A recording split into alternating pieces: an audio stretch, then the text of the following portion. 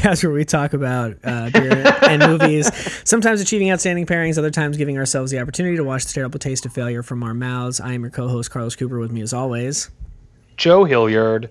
And Dave Gurney on his way back in time to help us erase the terrible taste of failure even before having the terrible taste of failure. I almost went straight to the co-host and forgot the whole thing. I almost watched the intro entirely, but you heard me live recover from that. The intro has been altered in some way due to a maybe future, maybe past version of myself, but it is because we're getting into some time traveling shenanigans here today, diving into the realm of quantum mechanics via film. Yeah. But before we do that, glasses must be moistened, That's whether in right. the present, the past, or the future.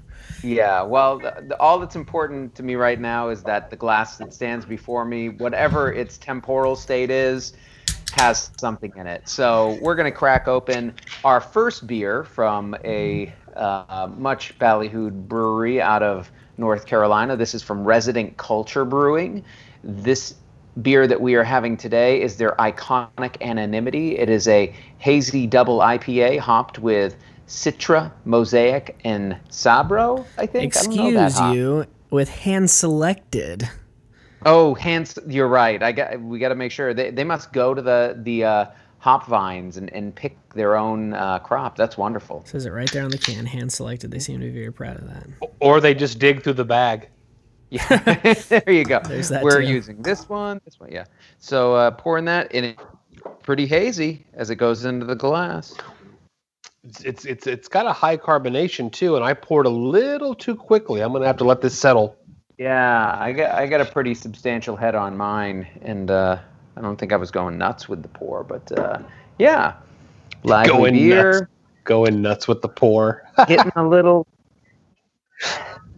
getting some fruitiness on the head. Yeah, there. it smells great. I'm looking forward to an IPA. It's been one of those days. I see. Mondays, am I right, fellas? Yeah, that's right. I've got a case of them. You know what I mean? Yes. Yeah. We've never done that on the show, have we? Office Space? No, we haven't. We haven't, and we need to. The films of Mike Judge. Yes. Oh, yeah. So, if the episode title that you clicked on to get here didn't tip you off, we are doing, for our film in the first half of this episode, 2020's triumphant return after 29 long years of Bill and Ted, for Bill and Ted Face the Music. If you guys have not heard about this movie, you probably are living under a rock and don't listen to podcasts, especially ones about film, or get on the internet in any way, shape, or form. But the third part in the Bill and Ted trilogy, 1989's Bill and Ted's Excellent Adventure, kicked it all off, followed up with the somewhat underwhelming 1991 Bill and Ted's Bogus Journey, and now, 2020, they have returned, Keanu Reeves and Alex Winter, and they find themselves in quite the pickle. They were supposed to have written the song that would unite the world, and it's been some time, and they still haven't done it yet. And they are given a deadline. Hey, if you don't do it by 7/17 on this day at MP 41 or 46 or something like that. I think 46. 46. Reality as we know it will cease to exist. And so they are set off on a time-traveling excursion to try to steal the song from their future selves, who they presume have already written it. Right. It's adequately placed in the future. They're older now, just as the actors themselves are. They have two daughters. Thea, played by Samsara Weaving of Ready or Not fame. She was also great in The Babysitter. And Billy, played by an actress whose name I cannot remember. It's a three-namer. Hyphenated. Bridget Lundy Payne. That's the one. That's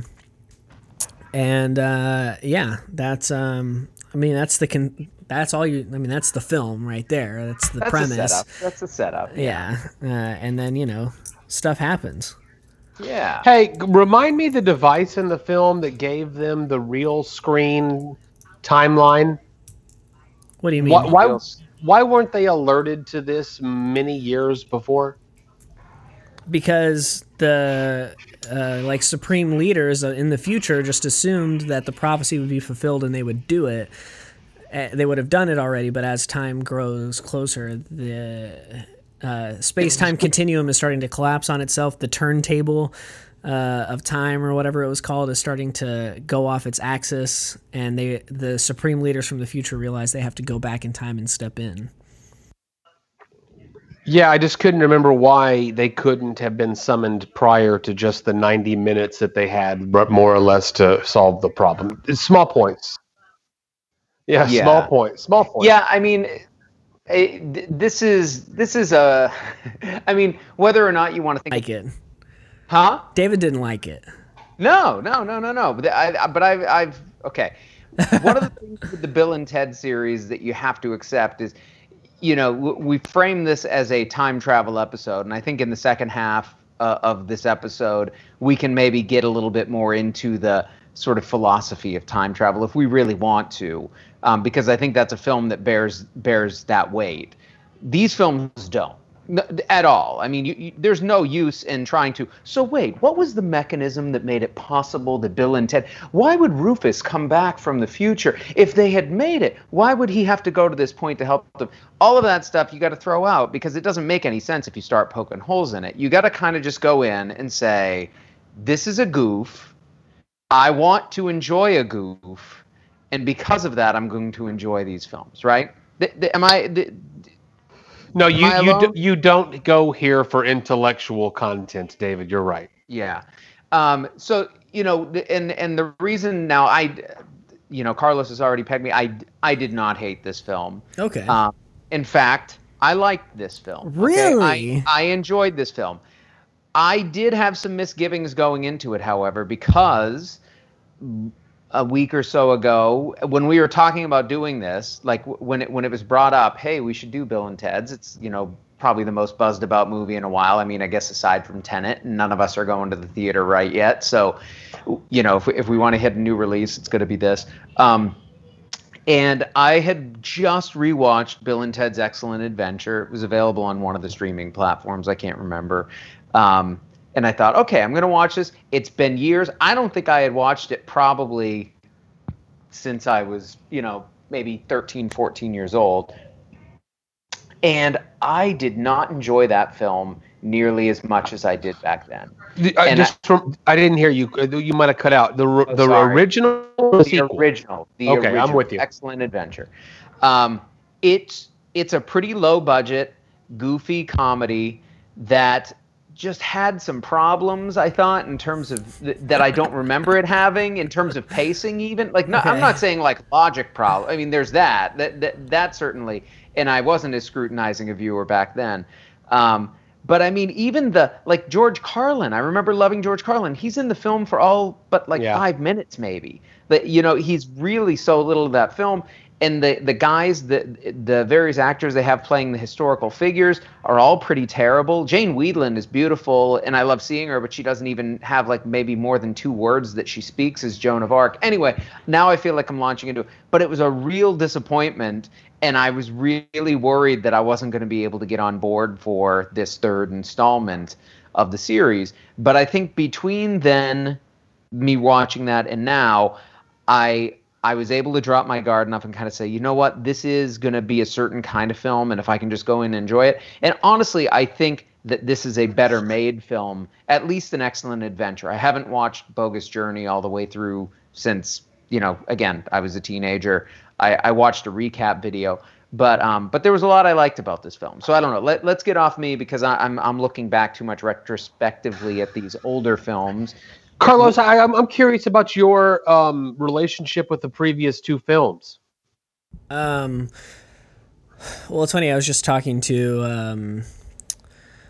Okay, so I watched it last night, which was a Sunday, and I had been talking to my mom and dad about it, and they're like, "Oh, it looks kind of silly, but or kind of stupid, I think was the word.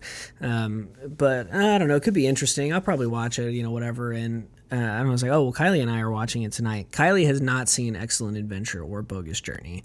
And but I'm wondering when you had you. Well, I'm getting there. And so I guess this is kind of a roundabout way. But anyway, we had talked about that with Kylie, and then Kylie and I were talking to our friend Haley about it today, because I was like, oh yeah, we're doing the podcast now. We're talking about this movie, Bill and Ted's Excellent Adventure. I'm sure you've seen it. And she was like, no, I haven't. And I was like, oh, they didn't have Bill and Ted in Alaska. She's from Alaska. They didn't have a lot of stuff there. And she was like, oh, I just haven't seen a lot of stuff, blah, blah, blah. And I was like, and so the point that I made then was, I felt like, at least my recollection of seeing this movie was that it wasn't a kid's movie, but it was a movie that as a parent you could show your kids, because there's nothing. Yeah, well said. Yeah, you could show like a younger kid, like 9, 10, whatever, this film, and they would think it's funny because, they're like, oh, dude, what's up? Like they've got the silly voices and all, all that kind of stuff. And so that was my experience with it. I was seeing it like at a pretty young age and thinking, oh, this is so funny. They're so goofy. Like, look at all these historical figures and like in modern times, like I know who Abraham Lincoln is. I'm a smart kid, or, whatever. And then my experience with Bogus Journey was I got a copy of it on DVD as like a freebie with a Pizza Hut pizza that we had ordered once. Because I don't know if you guys, I'm sure you guys might remember this, but you probably weren't of an age where you cared about this. But like when I was a kid, you could go like through McDonald's and like they would give you like an NSYNC CD single with your Happy Meal or something like that. Like every now and then you would just get like CDs or random shit with like things like that with like, Pizza Hut, Burger King, whatever. And I remember not liking that movie as much and being kind of bummed because I thought it was Excellent Adventure and then it was a totally different film. I didn't realize there was a sequel. All that being said, I like those movies, but I didn't rewatch them in anticipation of this one. I don't have like a super strong connection with them, but I like them, and I thought I enjoyed them when I saw them, and I enjoy them as like, pop culture references and stuff, and it's always like fun to tell people to be excellent to each other and stuff like that. So but again, I mean, I've said it on the podcast before, I love a good smooth brain viewing experience, and I knew that's what this was going to be, right? And that it was just going to be like... That's exactly it. Once I was able to go in with the smooth brain mentality, thank you, Carlos. The most recent installment here, The Face of the Music, the final installment, went down very easily compared to me trying to watch Excellent Adventure. Now, what I will say though, so I liked the movie. I thought there were some jokes that worked better than others. I think that a lot of the attempts at like, punchlines when it came to the actual like adult Bill and Ted characters were the moments that fell the most flat for me. And so I ended up having this really weird kind of deja vu of watching Jay and Silent Bob Reboot, which I watched, when it came out recently. Mm-hmm. And oof. Similarly, I liked Jay and Silent Bob Reboot. Like, I thought it was funny, and I'm steeped enough into the View Askew universe to like really catch all the inside jokes and like see a guy that was on his podcast that one time, back in like 2012, those little tiny tidbits. And so that it was a movie that was made for the absolute most diehard Kevin Smith fans. But similarly, to Jay and Silent Bob Reboot, I felt like the best moments of Bill and Ted Face the Music were their daughters. I thought that Harley Quinn Smith, Kevin Smith's real life daughter, who was playing Jay's film movie daughter, and like her group of people were the funniest parts of that movie, and I felt the exact same way about Bill and Ted Face the Music. Another thing that I'll say is, going into this, I had seen a lot of people posting about it on Facebook and stuff. A lot of people tearing up at the end of this movie, my wife included. And I'll tell you, I was on the verge. the end of this movie was a very lovely moment, I felt. Which scene are you referring to? When everyone throughout all of the infinity of time is playing music at the same time, and everything is great, and everyone's happy, and it's like a fantastic I thought you ending. meant like the post-credit sequence where Bill and Ted, the very old versions, get to rock out again. There's a fucking post-credit sequence. Oh, you didn't? Oh, come on! Oh, I didn't watch it. Oh, I didn't know. Oh, it's hilarious. I can't afford to watch it again. It wasn't a cry-worthy scene, but it was pretty funny. Yeah. The end was really nice, though. It was like the whole world is like, and that's the kind of thing we need right now. We need this light, wholehearted, like just good, fun kind of movie. And I thought that's what it was. I like that. I think there's something to like the idea of us getting in harmony with one another, which is very trite in some ways and very simplistic, but at the same time it's like, you know what, like let me see a visualization of that every once in a while so that I can just remember that there are ways that people connect. And again, being deprived of live music experiences lately, I guess maybe something like that resonates even more with me right now, just because I miss those times where I'm together in an area and we're all like vibrating at the same frequency to the music. What an amazing idea that they made the movie without COVID in mind. I mean, clearly, this was made in 2019. Mm-hmm. That it comes out now, I'm reading a lot of criticism that it's exactly saying what you guys are saying. This is a great movie for right now. Mm-hmm. I mean, everything seems so ugly, and this movie is designed to do nothing but be silly and make you laugh and have a very, sugar-coated but maybe prescient message. Yeah. Mm-hmm. And to your point earlier, David, no, the three of us aren't ready to go to the theater yet. I can't wait to review Tenet. Mm-hmm. But I'm a sucker for a new release, and if Bill and Ted's the one, I'm so thirsty for them that let's watch this one. Mm-hmm. My mind was right to smooth brain this movie. If you can read between the lines, all you need to. And there were a few like laugh out loud pops in this film. Mm-hmm. The story at the wedding, at the opening scene of the movie, where the bride is the ex-wife of both of their dads and now marrying a brother, so I'm my own father. I mean, that was funny. There's a scene, there's a sequence where, the entire film where the universe is falling apart and historical figures are popping in and out. And when Jesus pops into the Last Supper jamming on a cowbell, I laughed out loud. I thought you were going to say when he's walking on water past George Washington crossing the Delaware. that was a subtle little peek. It happened so fast. It happened so fast, but that one cracked me up. I probably laughed out loud every single time the two of them went with their same air guitar. They did not overdo it, and when they came out, they were fun to see. They did it like maybe 2 or 3 times. And it was really fun to hang out with Jimi Hendrix. I'll be honest with you. That was a cool part of the whole movie. So one thing I thought was going to be a problem that wasn't was that it was so clear from the beginning of the movie that Bill and Ted didn't write the song. Thea and Billy did. Like, we saw that coming a mile away. It's completely telegraphed. Their names, everything, all of it. One of my favorite, actually, this might be some of my there's a handful of these moments in the film, and they might be some of my favorite moments in film in 2020. But Kid Cudi dissecting quantum mechanics.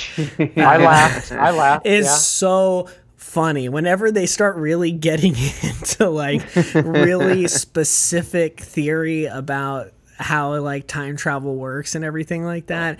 I laughed out loud every single time. Yeah. Loved it. Well, I love the nod. I love that it's kind of a built-in, like, sort of auto deflection of like, you know what? If you want to get microscopic and weird about how does time travel work, you can, but that's not what this movie is, because we always move on for, it's like he starts laying it out and then it's like, no, we're not going there. That's not what this movie is. So I mentioned the parts that I laughed at. The rest of it, though, I mean, it does not help that I was not a big Bill and Ted fan the first time around, and I saw that movie when I was a senior in high school. I mean, It hit me right where it was supposed to hit me, and I had loved Keanu Reeves in Dangerous Liaisons the year before, and Uma Thurman. I mean, that's a beautiful movie. So Keanu Reeves, and he had already done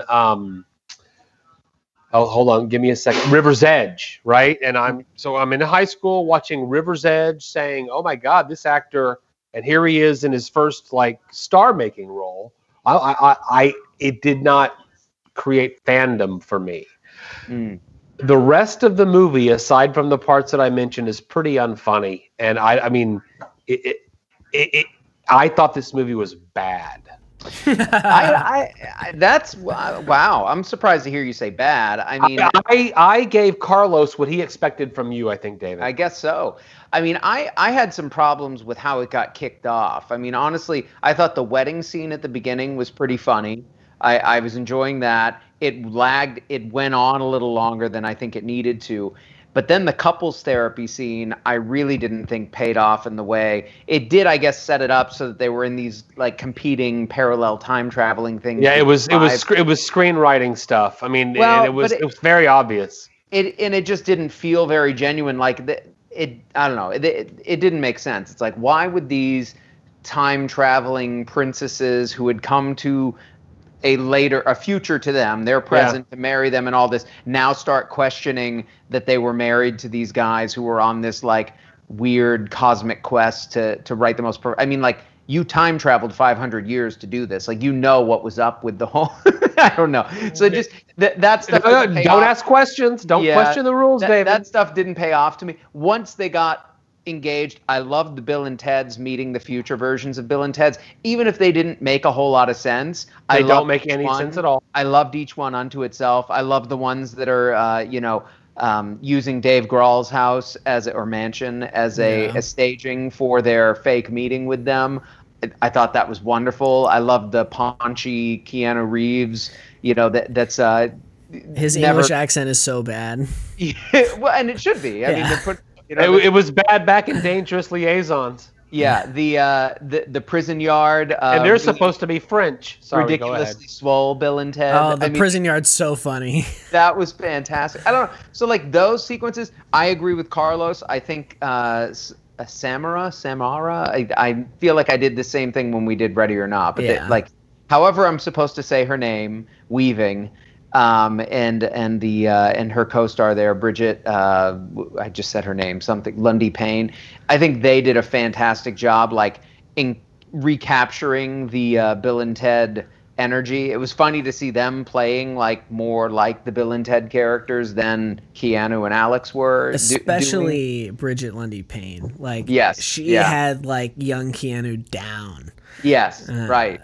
Absolutely. So that was a lot of fun, and I love the historical, like going back through time and collecting these important musical figures. The Hendrix, Armstrong, Mozart. And then even that Cave Woman. Well, the Cave Woman, and then the was it Chinese or Japanese lute player? I think she was Chinese. Yeah. Who is like based on a historical figure. I mean, I looked that up after just to see like, okay, so what is that? Did they just there is this like renowned figure from the ancient past who was really great at this lute like. Did you look up the concept of the Cave Woman, or was that just a gag? I don't know. I feel like that was probably getting into it's a shitty gag. Territory. Stupid. What was wrong with that? I mean, the whole movie's stupid if you really want to get into it. But anyway, rules.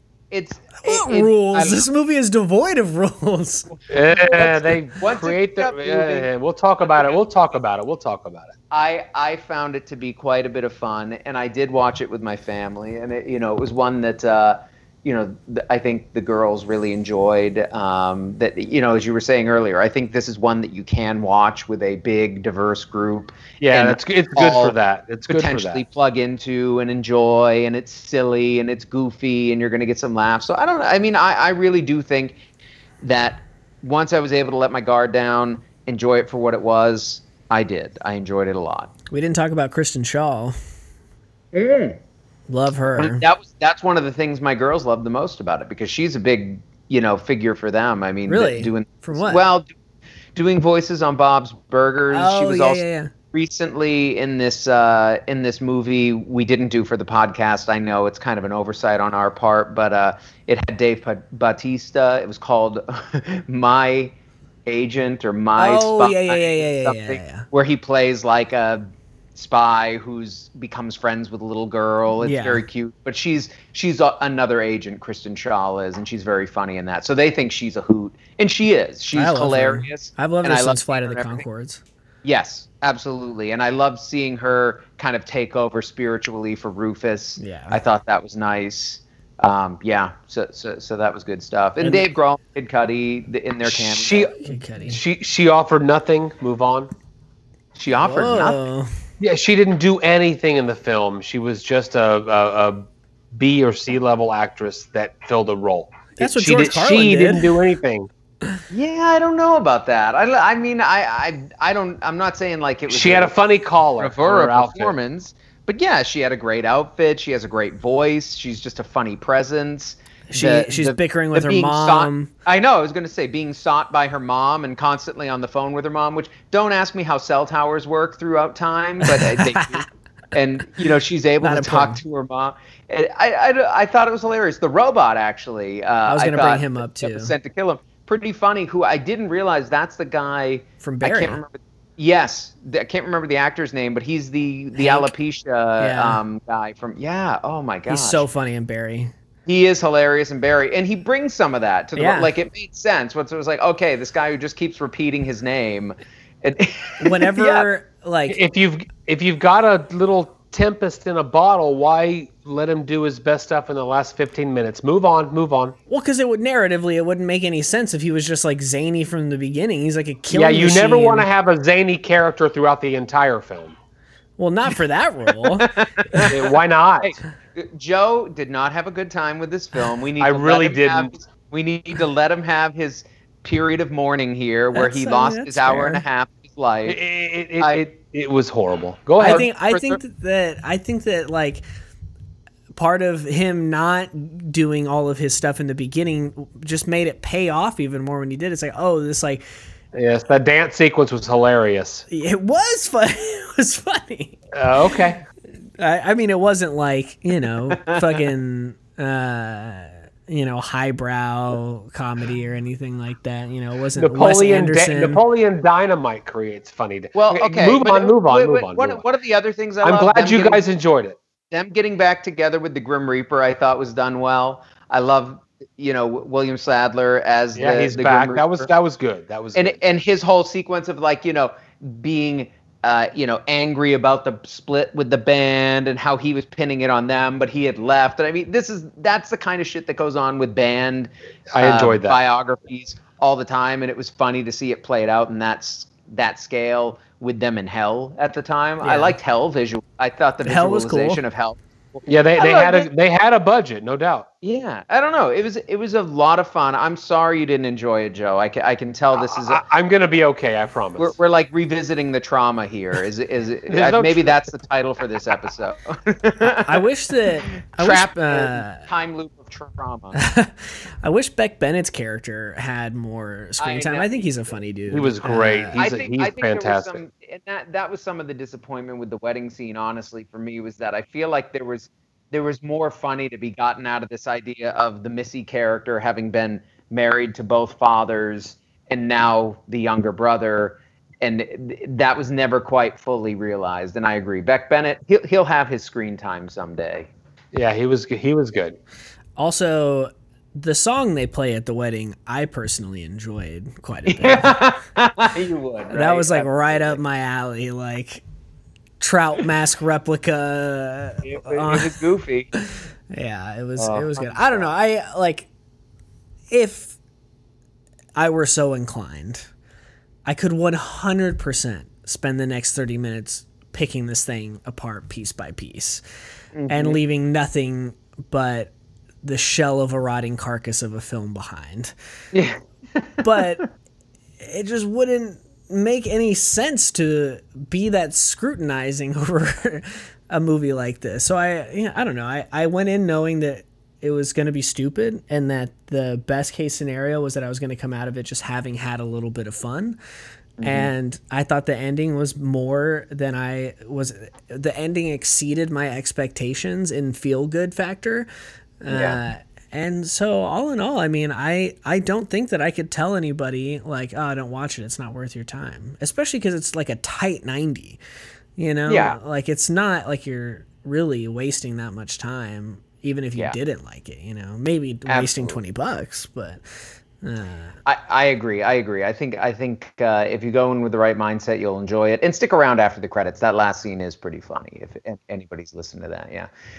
Well, you know. Well, hold on, David. I made a joke.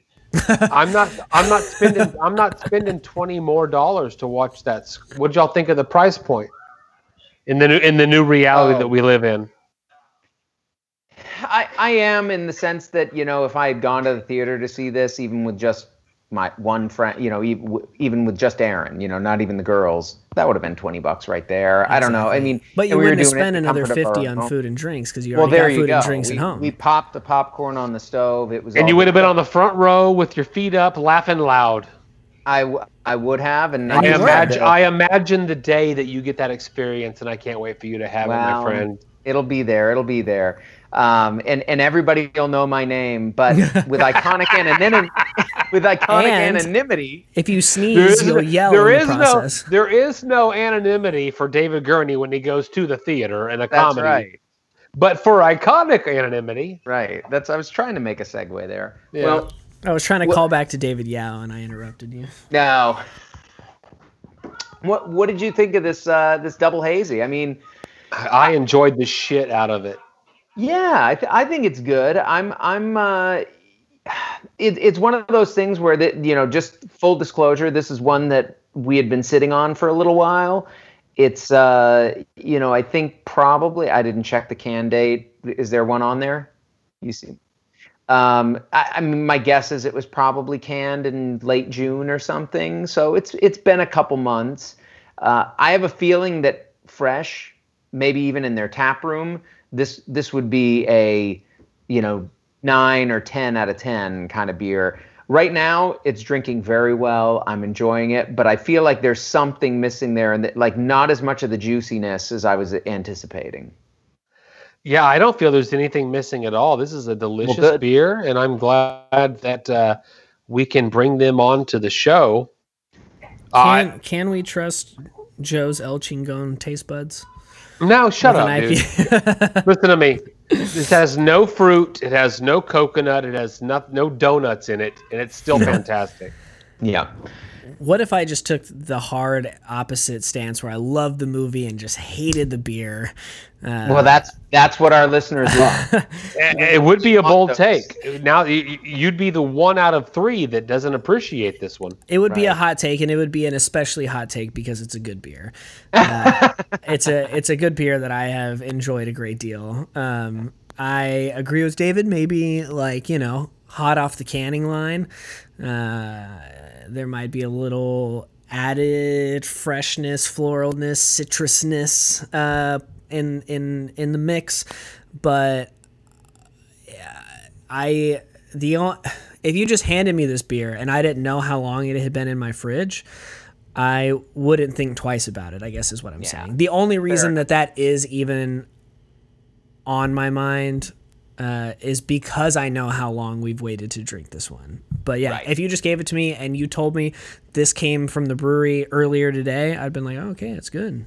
Yeah, like it, Good point. So, all right. That's where I'm at with it. Good movie, good beer. Good first half. Digging it. Yeah, I feel the same way. And even though there's a little dissent among us, at least we could all have something to wash the taste of whatever out of our mouths. So yeah, and I can't wait to discuss the rules of time travel. That's right, which we will get to do with our second film when we come back from the break.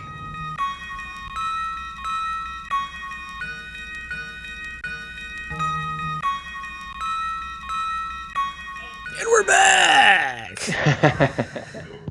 All right, we're back. We sure are. For the second half of the episode, we are going to talk about a movie that maybe you have heard me reference before. Go back to whatever episode we did, Avengers Endgame. But clearly, before that happens, before we get into the film, we got to moisten the glass. That's becoming a real thing, isn't it? I'll be damned. I mean, that I was the one who made the mistake there, and I think it's great. I'm super excited about this because we get to go back to one of, I guess we'd call them our favorite breweries. They're right up. Yeah, we are looping back around to one of our favorites. We're doing what? We're looping back around to one of our favorites. That's right. Not closing the loop, hopefully. Yes. But no. Yeah, but this is little teensy bit of trivia for you guys. This might be the first beer from this brewery I ever had. Really? Yeah. It was this style, or I'm assuming the same recipe based on the smell.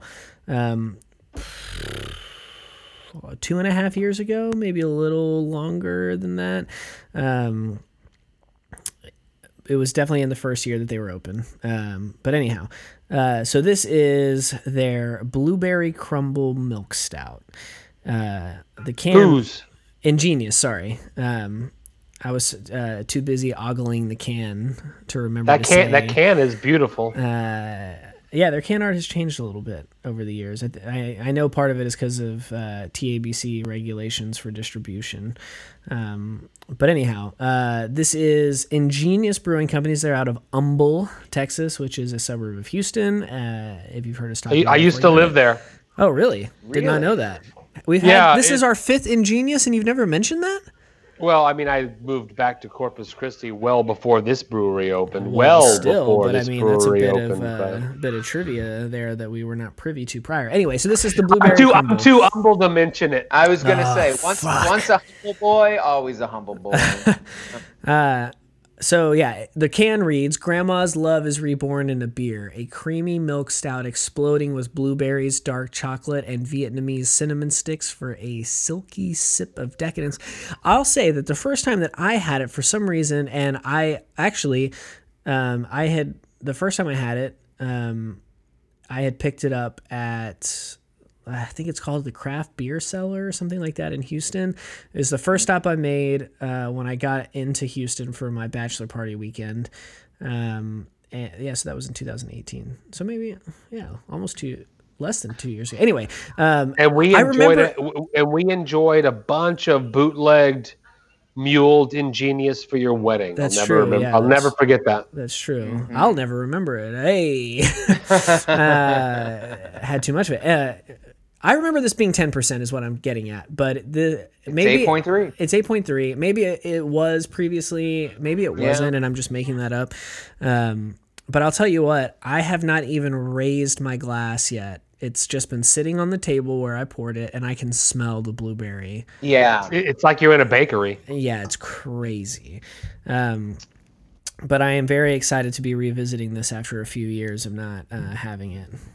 Hey, so I'm going to tell you that one time I kept this movie, because you guys know I do the DVDs on DVD.com, the Netflix, when they mail you the DVDs. Mm-hmm. I've done that for, this movie sat in my drawer for 6 months, and I sent it back without ever watching it. Interesting. And today I watched it for the very first time. Okay, well, what a mistake waiting this long. Wow. Okay, well, so you played your cards right up front. If you are being held captive in somebody's car and they are making you listen to this podcast without any warning about what it is, the movie we're talking about, if you didn't see the episode title, is Looper.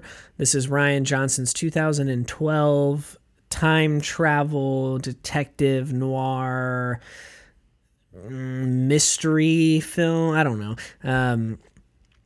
It is. Oh man, I was about to try to describe it. All you can do is read the Wikipedia page. It's too complicated. Yeah, describing it is very complicated.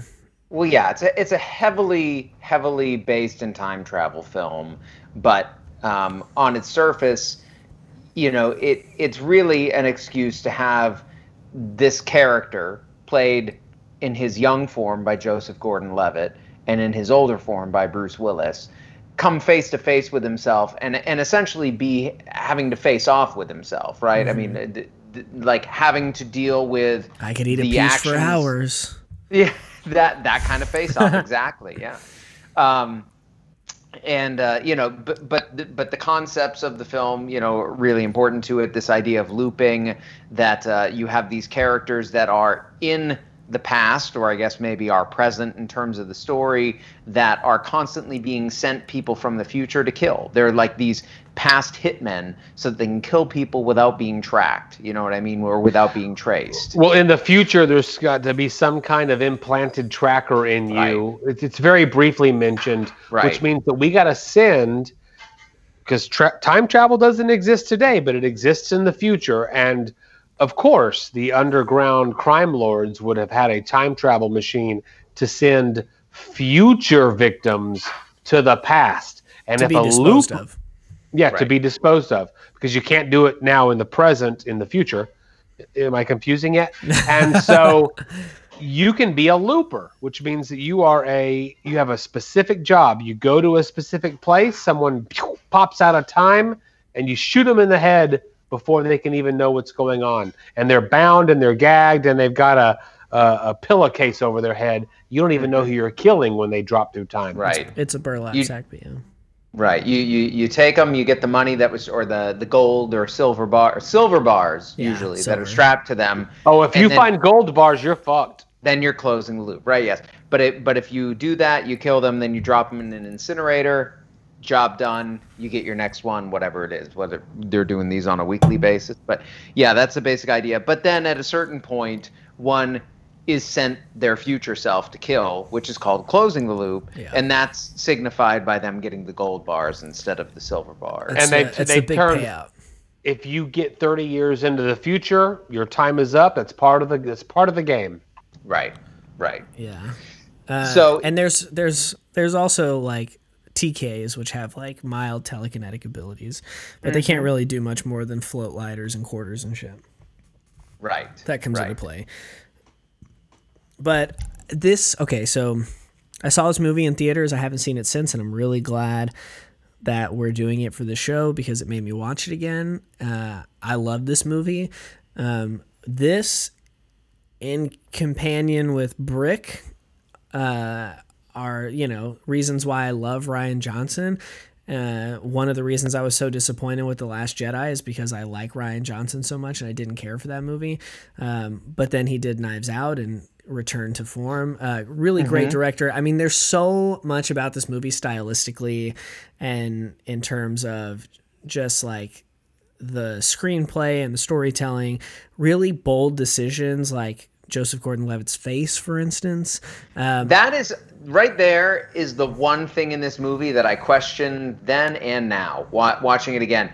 I do not know how much that actually works for me. I find it to be more of a distraction than anything else. I would have just rather they have said, Joseph Gordon-Levitt, you're going to age into Bruce Willis. Let that happen and let me go with it. Instead of the weird like semi-alteration that they do through makeup and potentially some CGI there, it just doesn't work for me. It takes me like 10 minutes of watching the film until I can get over that, and then I'm like, okay, fine. I never got over it. I mean, it's my one criticism of the film. I've already played my cards. The digital Bruce Willis mask that looks like Christian Bale. Well, it's funny because when I was watching it, I was like, Henry Cavill wishes that he had gotten this good of treatment on Justice League when they had to CGI his mustache out. And he had that terrible upper lip. I agree. When I first watched it, and then on repeated viewing this time, it does take a second to adjust to.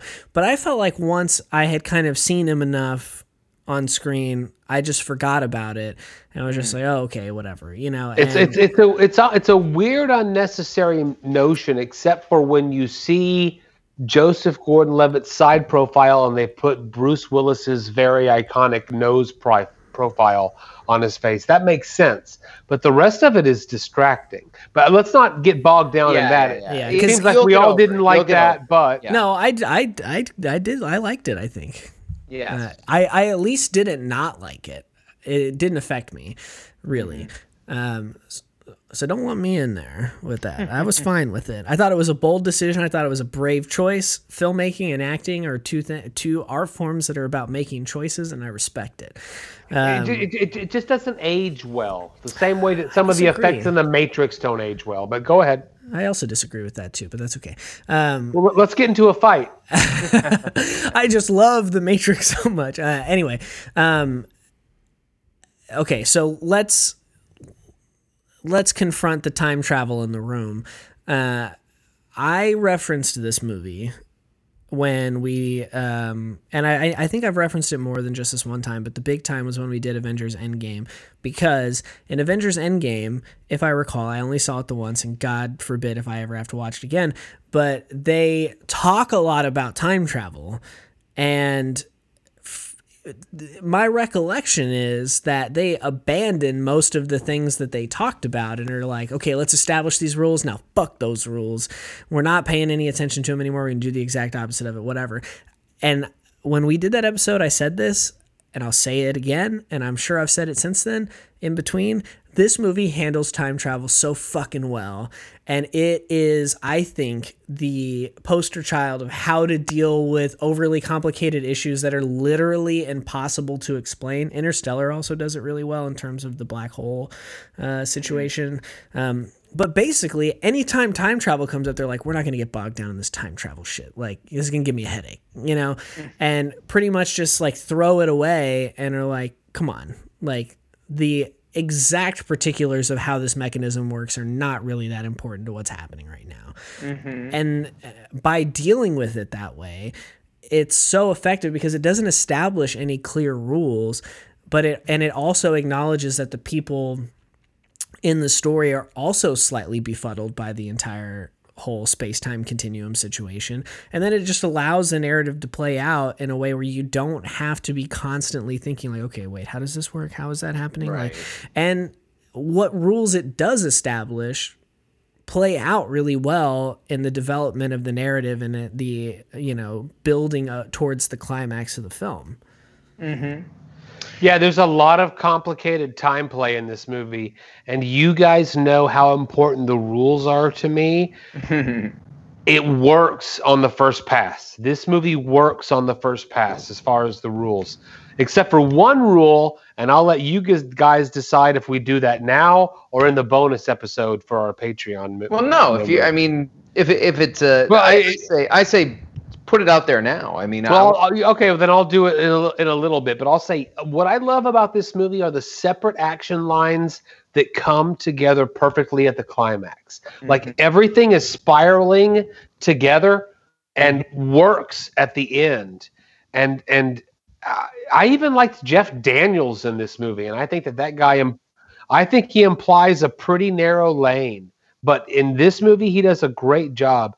Oh, come on. Jeff Daniels is great. I don't know. Where is this Jeff Daniels as a hack? And I'm so impressed that he had Jeff Daniels is the weakest link in Dumb and Dumber. Well, that's a fucking high bar. I don't even know what that means, but I mean, I guess I do kind of. You know, Lauren Holly isn't the weak link. I don't. Okay, no. You just had Lauren Holly, the most obscure name, sitting on the tip of your tongue. No, Lauren Holly's in Dumb and Dumber, but her name doesn't go above the title. Okay. Okay. So, well, there's two names. That's right. There's two names above the title. One of the greatest like comedic actors of our time, and Jeff Daniels. And Jeff Daniels is the weakest link. Sure, there's guys. Here it comes. Are y'all ready? There is a one-word review for this film. Okay. And it is ingenious. Okay. There it is. There it is. This film is so. Joe wanted us to drink the blueberry crumble with this film, and now I get it. So real quick, Brick hit me in 2005 like a brick. That movie is incredible, and we need to do it on the show. It's amazing, yeah. Then he does The Brothers Bloom. Let's just not talk about that. And then he does Looper. And then he does Star Wars The Last Jedi. And I want to talk about that choice now or maybe later. But then Knives Out, he redeems himself because I remember the three of us love that movie. I love Knives Out. Yeah, I thought it was great. Yeah, we liked that movie very, very, very much. We talked about it back in episode 67. I think Brick and Looper are still his two. Those are the two I would put at the top of the Rian Johnson mountain. I'm not. Yeah, no, I think I agree with you. I am so pissed off at myself for not having seen this movie back when it was sitting in my shelf for a few months. This movie is so good. I'm mad that it took me 8 years to rewatch it. And David, thank you for doing this one because in our backstage conversation it was let's do Back to the Future because we got to do time travel. But no, let's do Looper, and this was the right choice because it gives a level of serious time travel talk to the frivolous nonsense that was Bill and Ted Face the Music. Right, which is again like you can't go into the Bill and Ted's films and hope for some kind of serious. No, you're right. You're right. But Looper, you can. Looper is it's a noir in a sense. I mean, it's like a sci-fi noir where you have these characters that are really. I mean, there is something very existential about this premise where, like I said, the core of it is you're fighting with yourself. I mean, you're literally. As this, Looper character, Joseph Gordon-Levitt, Bruce Willis, they're having to deal with the decisions that they, at different points in their lives, are making that are impacting each other simultaneously. This is something it's really existential if you think about it. Well, it is, and it's something that exists in our like the decisions I make today will impact me 30 years from now. However however that plays out, but usually that's so separated, right? Usually that's so 30 years from now, I can look back and maybe shake my head at myself, but there's nothing. But here's the situation where because this time travel exists and because they're on this kind of loop with each other, and it's wonderful how you get to see it play out like there is one 30-year future that was experienced that ends a certain way, but then there's been another one because it ends a different way. That's smart screenwriting. Yes, absolutely. So it's done very economically. It's not, bludgeoning you over the head with it. Right. It is. This is a very impressive film. I think of all of his films, this is probably the one that still stands up the best for me, even though I do love Knives Out and Brick, and I think I like Last Jedi more than either of you do. But, all that aside, this film is really a master statement in how to do sci-fi action drama. And I don't know, there's very few films like this, Children of Men. I mean, there's like a handful of films that I feel like do this kind of probing of a semi-dystopian sci-fi thing in a way that's very satisfying. Yeah, I'd put Terminator 2 on the list. Yeah, that I think that one definitely tilts more towards action, but it's got its drama. But the movie is ingenious. I mean, I wrote that down, and then I asked y'all, do we have any ingenious in our respective beer refrigerators? Because I want to say that out loud. This movie is so smart and so well written that incredibly well written. Yeah, totally. I mean, you can tell they put love and care into the script because it matters for the content of the film. Star Wars The Last Jedi, I know, is going to be an asterisk on Johnson's career. Depends on who you ask. I don't blame him for taking the gig, and I don't blame them for hiring him after they see Looper. Right? I mean, I was really excited when they hired him. Like, I thought that was going to be amazing. Like, I just don't think you make... Yeah, I just don't think you make a Star Wars film these days without everybody hating it. Well, it's not even that. No. I think where they went wrong, not to get too in the weeds with the Star Wars talk or whatever, but if you're going to make a trilogy, you should have a guiding voice in that trilogy. Like, it should have been Abrams all the way through or Johnson all the way through. Whoever they picked for the first installment should have taken the trilogy all the way. Should have been Erwin Winkler. Sure, whoever that is. But I mean... the amount of there's so much minutia to this film. Like, there's so many little details that all culminate in this epic ending or whatever, and they all make sense. Like, there's nothing that's really there's no loose end that's not tied up.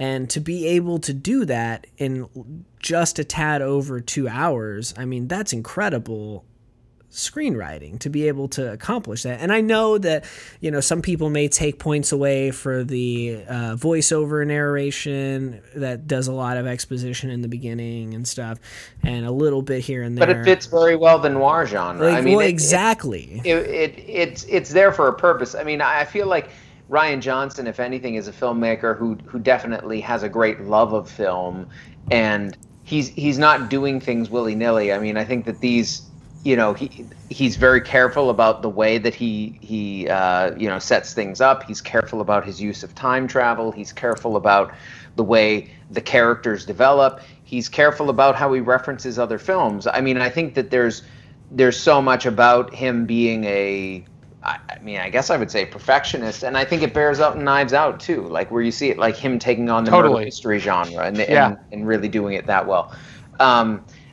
You know, this to me is one of those. It was a film when I saw it the first time that was totally satisfying. Watching it again, it was only that much more so because it stands up, because it doesn't have big holes in it, and because Paul Dano is in it, and once again proves that Paul Dano is a fantastic actor who needs more credit in this world. He is very good in this movie. Yeah, thank you. If beer in a movie is a stew, we need to put more Paul Dano into it. Okay. I'm sure that's fine. And here's how here's how we can do it. Here's a future episode. Y'all ready? Yeah. Brick and Double Indemnity. Is Paul Dano in Brick? Of course. Yeah. It's been a long time since I've seen it. No, that he brought Paul Dano back, an actor he'd worked with, a whole move. I mean, like Joseph Gordon-Levitt is the guy, and I mean he is the main character. Sure Paul Dano's in? Oh God, Joseph Gordon-Levitt is the lead. Joseph Gordon-Levitt is who you're thinking of. I can't be wrong, like big time. That's why I was confused. This close to the last time that I was. I wouldn't be surprised if Paul Dano was in it a little bit, but no, he wasn't. God damn it! I hate y'all. Okay, I'm going away. Hey, at least we addressed it before we put the episode out, and then the internet. I'm pushing mute on my microphone. Tell me when we talk about the beer. Okay, we'll get there. We're almost there. I think we're there. Yeah, we're close. This beer's great. Like I said, I was upset that I waited 8 years to rewatch this movie. I think that in, you know, putting everything together as to what was happening and all that kind of stuff the first time through, the ending might have like jarred me a little bit more. Maybe I didn't feel quite the closure that I did this time, because when I saw it this time and I really understood all the moving parts and was like fully on board the entire time with exactly what was going on, and the whole thing with like, oh, he's got the memory and then Bruce Willis or he experiences it and then Bruce Willis remembers it, the Rainmaker, all that stuff. The ending, I was like, damn, that shit was deep. Mm-hmm. Like, that shit was crazy. I liked Emily Blunt in it a lot. Yeah. She did a great like Southern accent, which was fun. I thought she was good in it. I mean, the screenwriter. I know where Brick and then the Paul Dano mistake came from. I'll talk about that in a second. But okay, you can redeem yourself in a moment. The telekinesis and the son, the little boy that can blow people up with his mind, is a screenwriting device. I mean, it is, but I forgive it and I like it, and it works.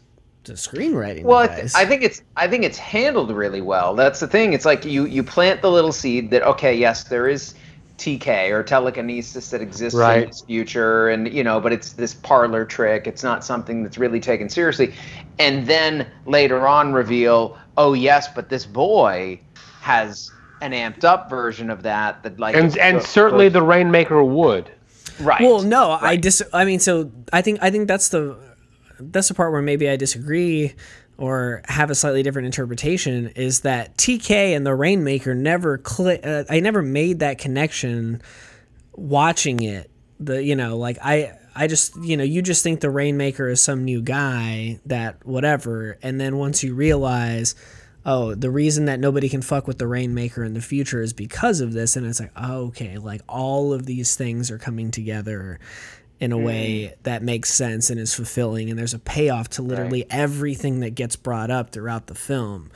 Yeah. And I think that was like, I think that's I mean, if there was an example in this film of like brilliant screenwriting, it's all of that you know. Now let me ask, one thing that struck me this time watching it that I don't remember thinking the first time I saw it as much was, do you think this is one where it would be worthwhile to go and actually develop that and see, well, what does happen to this Rainmaker character now that this act has been done? You know what I mean? That I'd watch the sequel.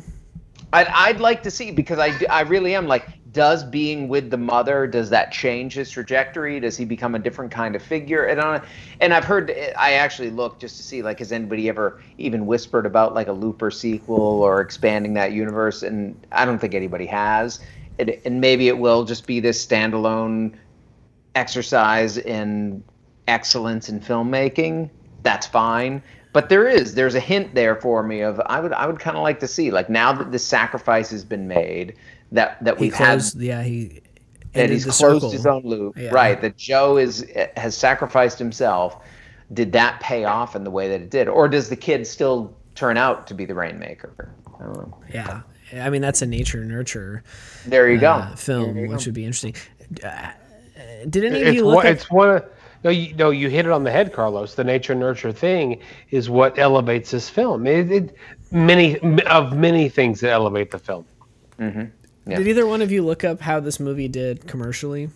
It did really well. Okay. I mean, it was not a huge budget film. I think it was, made for about $30 million, but it made like close to 180 worldwide. $5 million spent on the Bruce Willis digital mask. Look, I've said it once, I've said it again. There was a time in Hollywood where you had low budget films, you had big budget films, and then you had that real nice, tight middle budget Oscar film, The Raging Bull, those kinds of, the King of Comedies, stuff like that. And this is a great example of why we still need that under 50, over $10 million budgeted film. Yeah, do stuff like this. It does seem like Johnson is one of the few people who can kind of make that sort of thing happen. I mean, Knives Out was a $40 million film, so like that wasn't that far off. Made quite a bit more at the box office, and now has a sequel on the way. So we'll see how that plays out. Yeah. I must have missed that. Yeah. Well, you missed that, but you didn't miss this blueberry crumble for the second time, perhaps. Were you as happy with what you tasted in your glass this time as you were the first time? It's better. Yeah? It's better than the first. So, truthfully, this beer might have been one of my very first kind of introductions to I didn't know what it was at the time, but the pastry stout as a style of beer. And I remember getting it and trying it and thinking, oh, this is really good. I like this a lot. And then I think actually it was the first beer share I ever went to at Jeremy's house when he made that gumbo. And then that was the first time I ever met that was the first time I met Daniel and Martin and some of those dudes. And they were real down on this beer. This was my first pastry stout, and so I was like, oh my God, it's fucking amazing. Like, I thought it was so good. And they're like, oh, it was all right. And, blah, blah, blah, blah. Their big critique at the time was that there wasn't a lot of blueberry. And I was like, man, I remember there being blueberry. And in our conversation about it, I was like, okay, yes. I began to understand their criticism. Because there was blueberry on the nose, but it didn't come through in the flavor quite as much. Yeah. I think that this one has corrected that. The blueberry is heavy on the nose. Yeah. It's not as heavy on the palate. But I am getting it more than I remember the first time I had it. I think they have achieved maybe not the perfect balance, but a pretty nice balance of the cinnamon and the blueberry and all of that in the actual flavor of the beer. I agree. I think it's an excellent beer. I think you're right. The blueberry on the nose is amazing. It's just it's so cool to have it like as you pour it, you can just like smell the blueberry, and it really is almost like a blueberry crumble because you get the cinnamon, you get the that kind of sweetness that comes along with it. But then sipping it, it's not overly sweet. It is sweet, but it's not too much.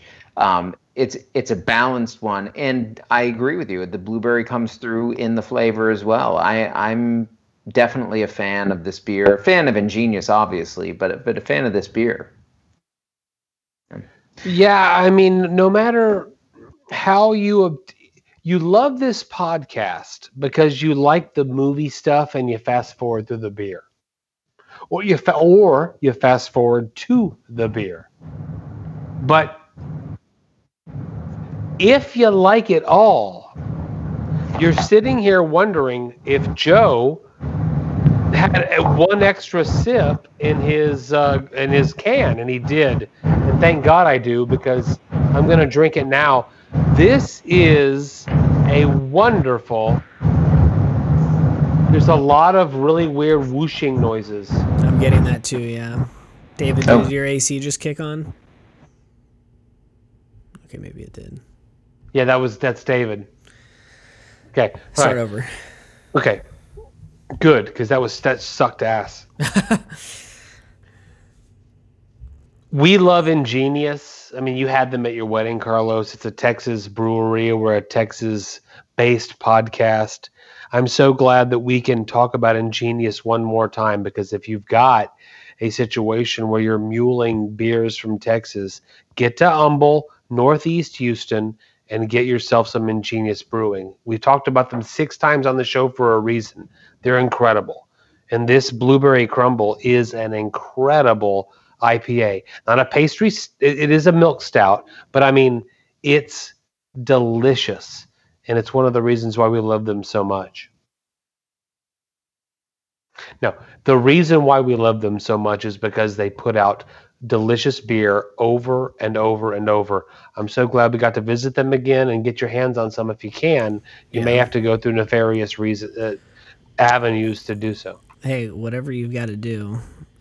Whatever you got to do. Look, if you have to close your loop to get it, do it. Whatever costs. I'd close my loop to get this beer. But yeah, I mean, I've only ever had one beer from them that I didn't care for. In all Queen? No.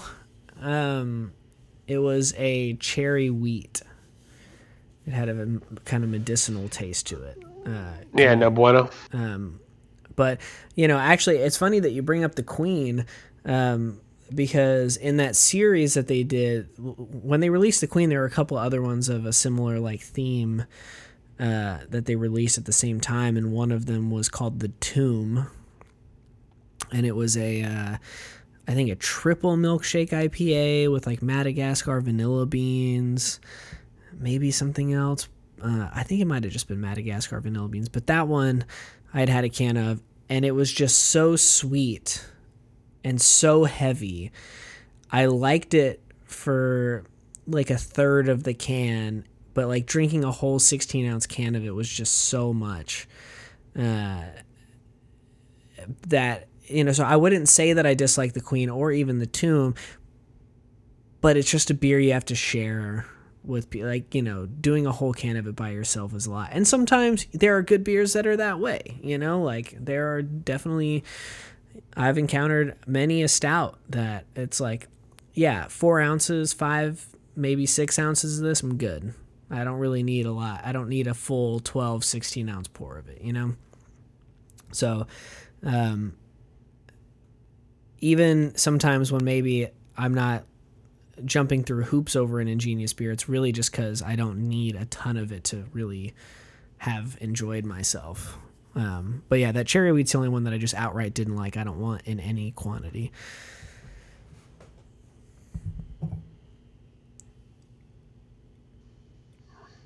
David? We're done? Okay. Okay. I thought David might have something to say about the beer. No, I've said I liked it. Yeah, I'm done. Okay. Okay. All right. Well, Carl, guys, what a fantastic episode. Okay. Guys, what a Do it. Guys, what a fantastic episode. I mean, I was lukewarm on the first one, but I mean, we're universal on the second one. Time travel, fantastic beers. You gotta love beer in a movie. You do. How did you feel about Bill and Ted Face the Music? How do you feel about Looper? Have you had anything from Ingenious? Have you had anything from Resident Culture? Where do you stand on time travel and quantum mechanics as a whole? Let us know. You can find us on Twitter at Beer Movie Show, Instagram at Beer in a Movie, Facebook.com/Beer in a Movie TX, beerindamoviepodcast.com is where you can go to find a link to listen to all of our past episodes, over 100 of them. Yeah, if you're listening to this on Apple Podcasts, please rate, review, and subscribe. That helps us out a great deal. We know you're going to give us that 5-star rating. Leave a written review. Tell us what you like, what you don't like, what you want to see more of in the future.